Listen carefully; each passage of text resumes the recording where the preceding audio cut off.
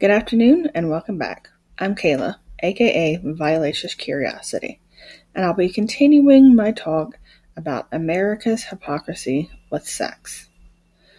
On today's episodes, I'll be covering prostitution, which has been called the oldest profession in the world. But here's what I think. If you're in a bar, you're on a date, anywhere, even a random person you don't know can walk up to you and ask you to have sex. That's legal. But if someone charges you, suddenly it's illegal and they are a pariah.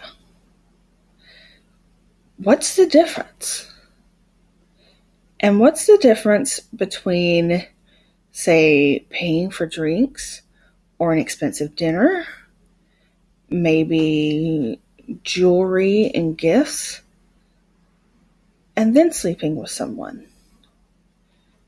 Just because it is a more specific exchange for cash, does that make it prostitution? And why are we so judgmental towards it anyway if we're also partaking in it?